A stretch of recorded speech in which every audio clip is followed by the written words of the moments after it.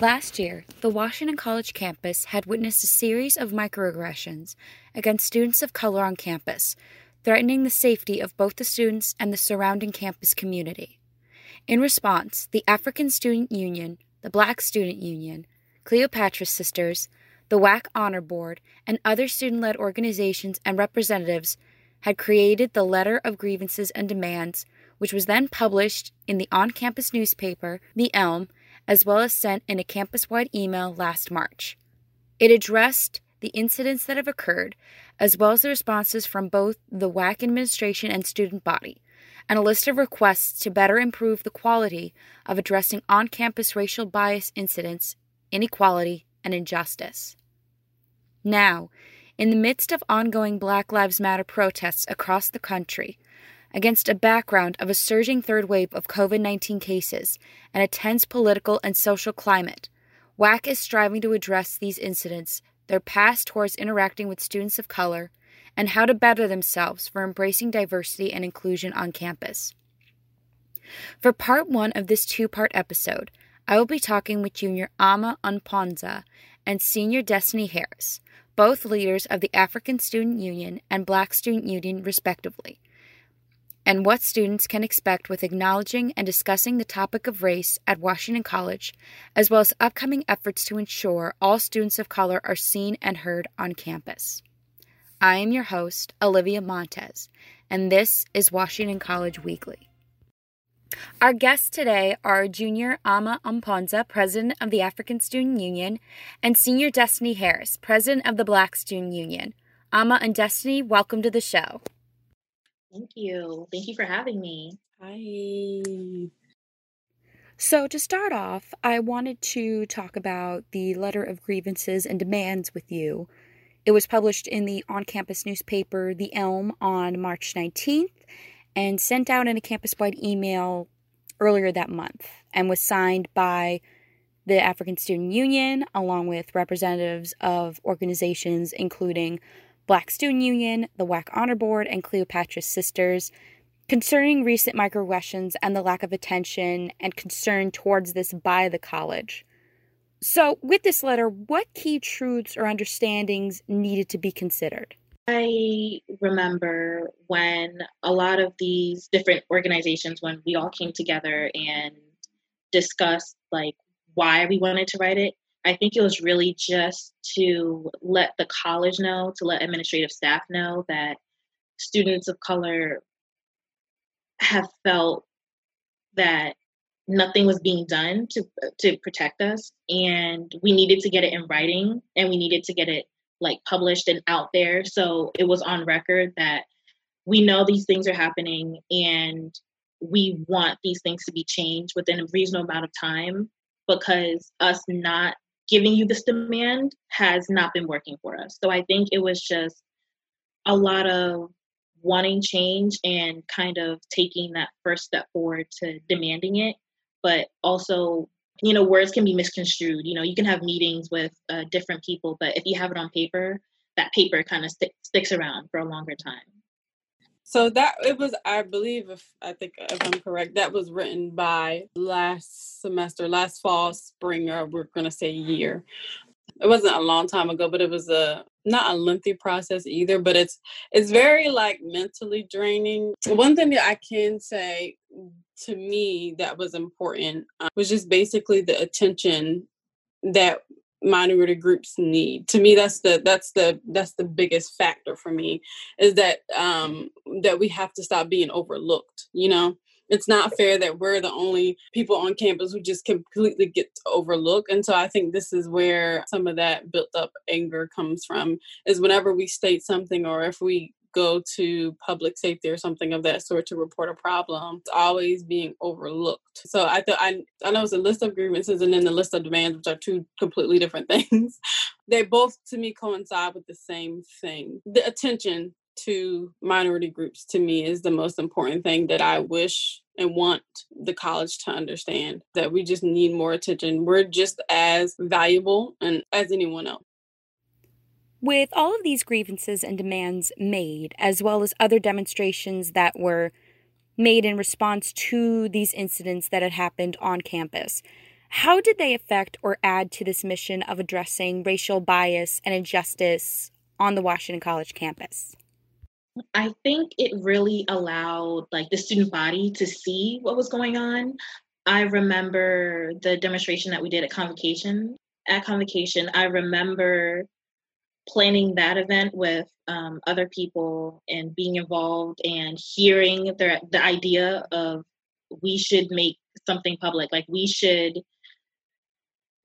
can't just say what's going on and not follow it up by actions. And I think especially in March last semester, a lot of the upperclassmen, they were getting ready to leave. So they were kind of like, let's go out with a bang. Like, we've already are planning to release our letter of demands. Like, why don't we follow that up with like another action? And so the idea was to really get the student body involved so they couldn't say that they just couldn't be ignored. And I think we also wanted faculty and staff to be aware that that students were in the midst of doing something, trying to change the atmosphere on campus.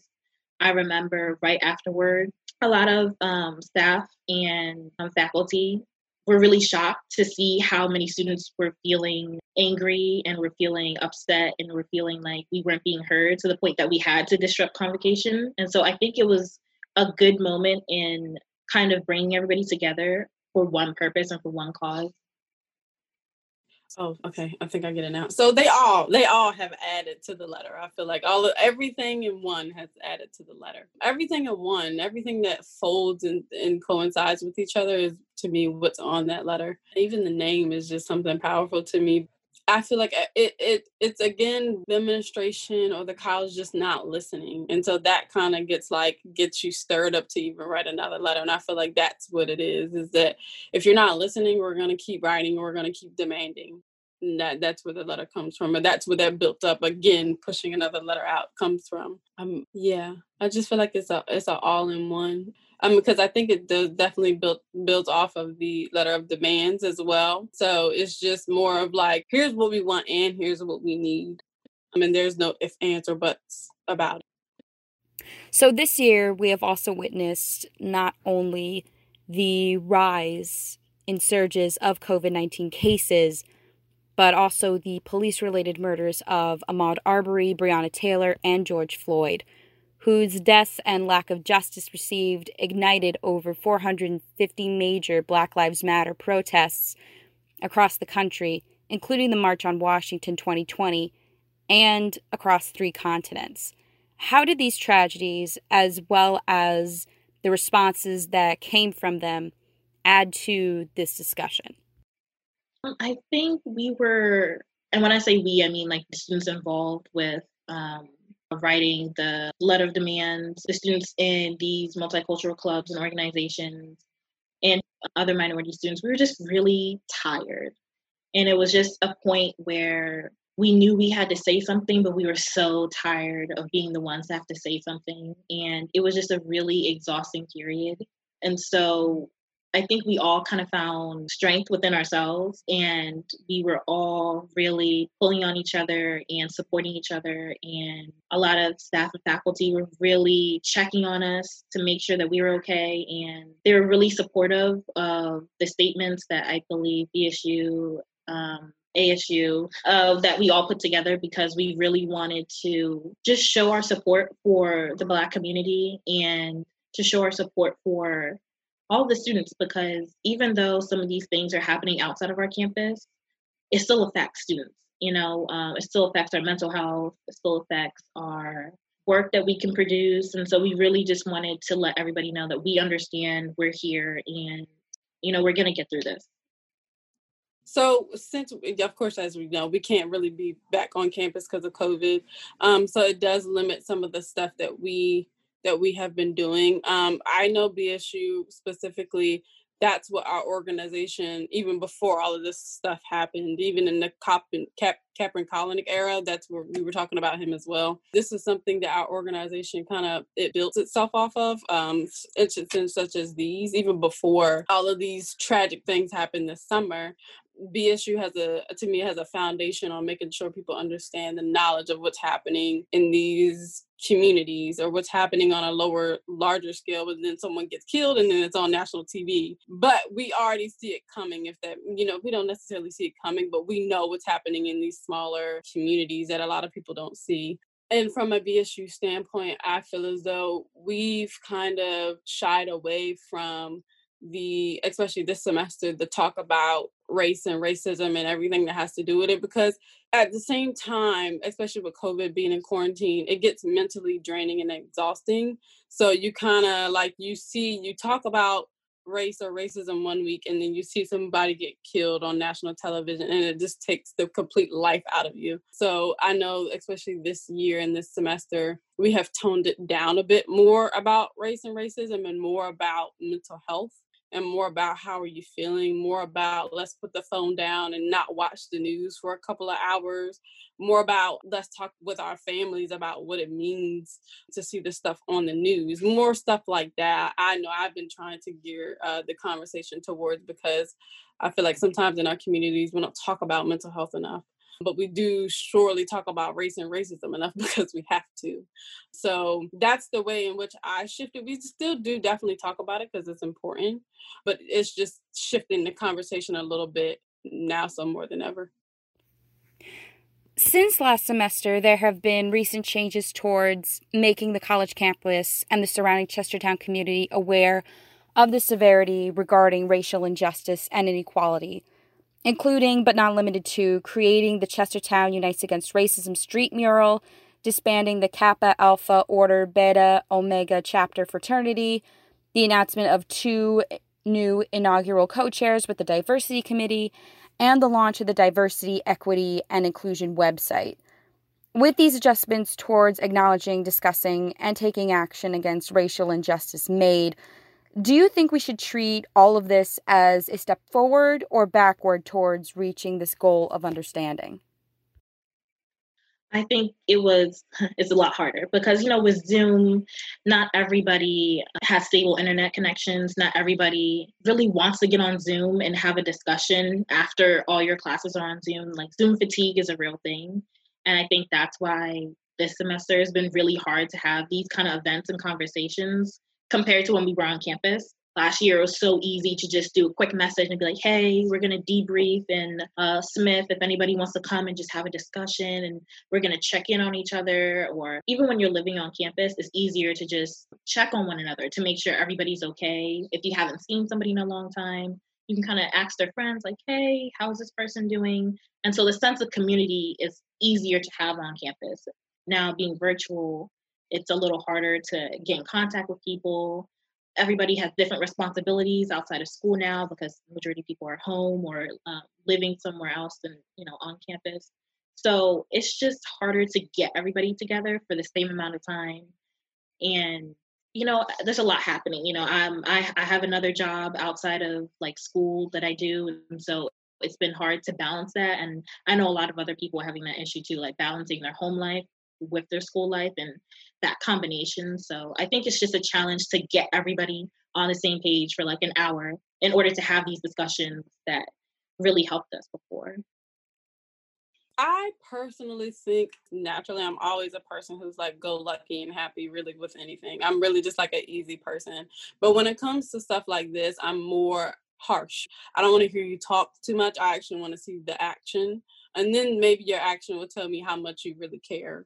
I do think it's like a micro step in the right direction. And I think we're still progressively making those small micro steps. But I think there could be larger steps that could be done in order to move us forward. Everybody, to me, I feel like everybody knows the history of Washington College if you go there. I feel like everybody knows just a little bit of something. And with knowing that, the expectations are high for me to change something.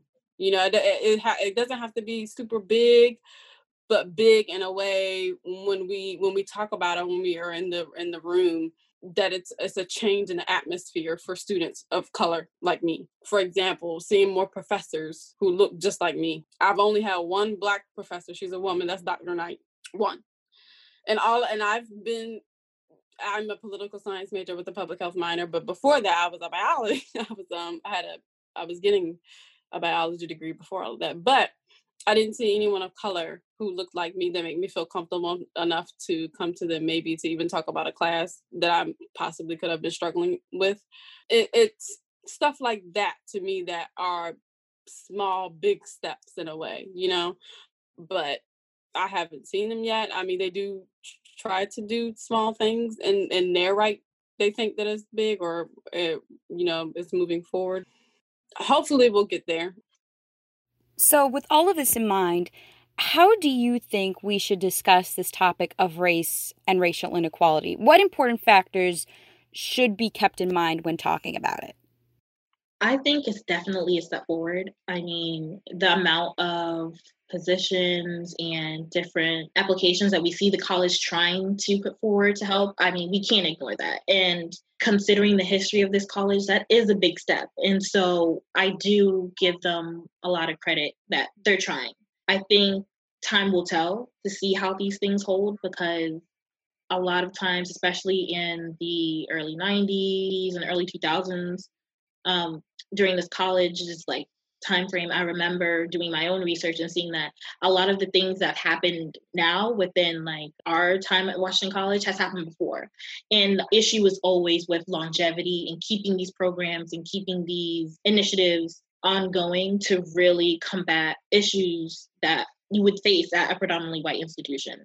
And, this happens at every single predominantly white institution. I know this is going to take time. Change isn't going to happen overnight. So I think it is a step forward. I just would like to see this step forward become 2 steps forward and 3 steps forward and now a jump forward. And I just don't want it to stay stagnant and okay, we did all this, we're just going to stop.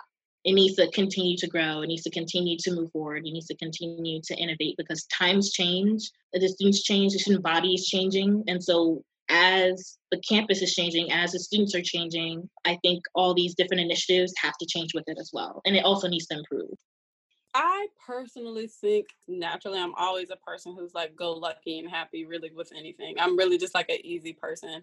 But when it comes to stuff like this, I'm more harsh. I don't want to hear you talk too much. I actually want to see the action. And then maybe your action will tell me how much you really care. I do think it's a micro step in the right direction. And I think we're still progressively making those small micro steps. But I think there could be larger steps that could be done in order to move us forward. Everybody, to me, I feel like everybody knows the history of Washington College. If you go there, I feel like everybody knows just a little bit of something. And with knowing that, the expectations are high for me to change something.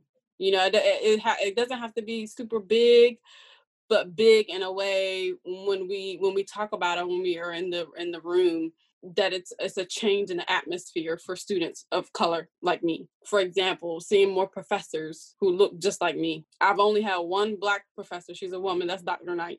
One. I'm a political science major with a public health minor, but before that, I was a biology. I was getting a biology degree before all of that, but I didn't see anyone of color who looked like me that made me feel comfortable enough to come to them, maybe to even talk about a class that I possibly could have been struggling with. It's stuff like that to me that are small, big steps in a way, but I haven't seen them yet. I mean, they do try to do small things and they're right. They think that it's big or, it's moving forward. Hopefully we'll get there. I don't know when. I don't know how, but hopefully we'll get there one day, and I'm pretty sure I'll be long gone for that. But hopefully we do get there one day, and hopefully the day comes soon. So, with all of this in mind, how do you think we should discuss this topic of race and racial inequality? What important factors should be kept in mind when talking about it? I think the first thing is to be honest. And I think it is to also come with a clear mind, and it's to also come with an open mind and to not be judgmental. I think a lot of times people are afraid to have these discussions because they're afraid to like step on somebody's toes, or they're afraid to acknowledge how they might have been complacent in like racism or oppression in any way. But, we're in college. And so we're all coming from different backgrounds. And it's important to learn and to evolve and to learn how to get along with everybody, no matter what your beliefs are. So when we have these conversations, we just have to be honest, and we have to be willing to listen, to learn, and to grow. You shouldn't come into a conversation not wanting to learn anything or not wanting to change yourself. I think that sometimes the discussions we can have on campus can happen. Like sometimes we'll come and we'll leave, but there wasn't anything that we kind of ended on. It just kind of confused everybody further, or there weren't any steps to make anything better that were accomplished by the end of the meeting or at the end of the discussion. So I think it's important to come with an open mind, to be respectful, to be honest, but also to come with the intention of when I leave, I'm going to be changed, or there's a change that's going to happen. For me, I guess I'm an open book anyway, so I can really just talk to anybody about anything or how I'm feeling. For some people, it's a little bit harder to get them to talk. I think making sure that we have an open and comfortable space for students to speak is where I think we should start first. And they're starting to present themselves, where there's these conversations where students can come in and openly discuss how they feel. But I was saying before, just having these open forums for students to discuss how they feel and do it naturally and very much raw. They don't have to hold anything back. I think to me that's the important thing, because I feel like when we're in these settings, sometimes we try to throw our professional voice on, and that's not always the best thing. But I think, like I said before, having open places for students to speak, just so they can get off what they really want to get off. Because let's say you see something on the news Monday and you've really been holding it in, and then you don't have a chance to talk the way you want to talk. Having these open discussions and just feeling and just saying how you feel could be very therapeutic to a person who's been holding it in all week. Yeah, and I know from BSU, or at least I'm trying to, is to create this open and honest space for students to just say whatever they want to say, no matter how outrageous or how crazy or how ridiculous it might sound. They still need to know that they have a place where they can just say whatever's on their mind. So that includes the mental health piece. I feel like getting it off your chest. So taking account all of that has happened within the last few months, do you believe that change as to further recognition and protections for Black Americans and people of color within the United States will happen? I think it will happen, but we are still a long way from it. I think that we have started to change, but it's just going to take a long time. And I think that American people, we have seen that this system has faults, has issues, and I think it's just a matter of time of actually changing the problems that are within the system and actually making it better for people of color, people who are discriminated against, or people who are on the back end of it. I think that we find comfort in the fact that we have systems in place and that these systems usually work. But I think now we're starting to see that these systems really don't work. And in order to change the system, you have to lose some of that comfort that I think individuals have. And this could be individuals for everybody. Nobody really likes change. Not everybody kind of wishes that they could just do what they have always done and everything will work out. But I think we're at the point in our history, like of America, that we see that these systems that have been in place for hundreds of years need to be changed. They need to be fixed. And I think that the issue is just nobody wants change, or nobody wants to lose the comfort of not having to change. And so I think that we're on our way, but it's going to take a lot of time. This is only the beginning. Like, we're at the very, very beginning, like the start line. We haven't even started the race yet. I'm hopeful that it will, but there's, to me, a lot of systematic processes that don't allow that to happen. And so I feel like that's sometimes what we have to start, is those systematic processes in order for us to even be pushed forward. Like I said, I'm hopeful, and that definitely sounds harsh, but I'm hopeful that we will get there one day. Like I said, I don't know when that's going to happen. But I know as a community, we're progressing. As a Black community or a minority community, I feel like we're progressing in certain aspects. As far as like on a bigger level, I don't know. Sad because I should know, or I should feel like something is, moving an inch. But I feel like we're not moving anywhere. But I know my generation and hopefully generations after me will carry on the legacy that things need to change and they need to happen pretty rapidly. Well, Amma, Destiny, thank you so much for taking the time to meet with us. We really appreciate it. Thank you for having me. Thank you. On the next episode, we will be talking with Director of Intercultural Affairs Carice Bates and Assistant Professor of Mathematics Emerald Stacy about further college campus initiatives to protect students of color at WAC, including both celebrating diversity and inclusion on campus, as well as teaching others how to make the campus community a safer and more respectful place. This has been Washington College Weekly. I am Olivia Montez, and I will see you next week.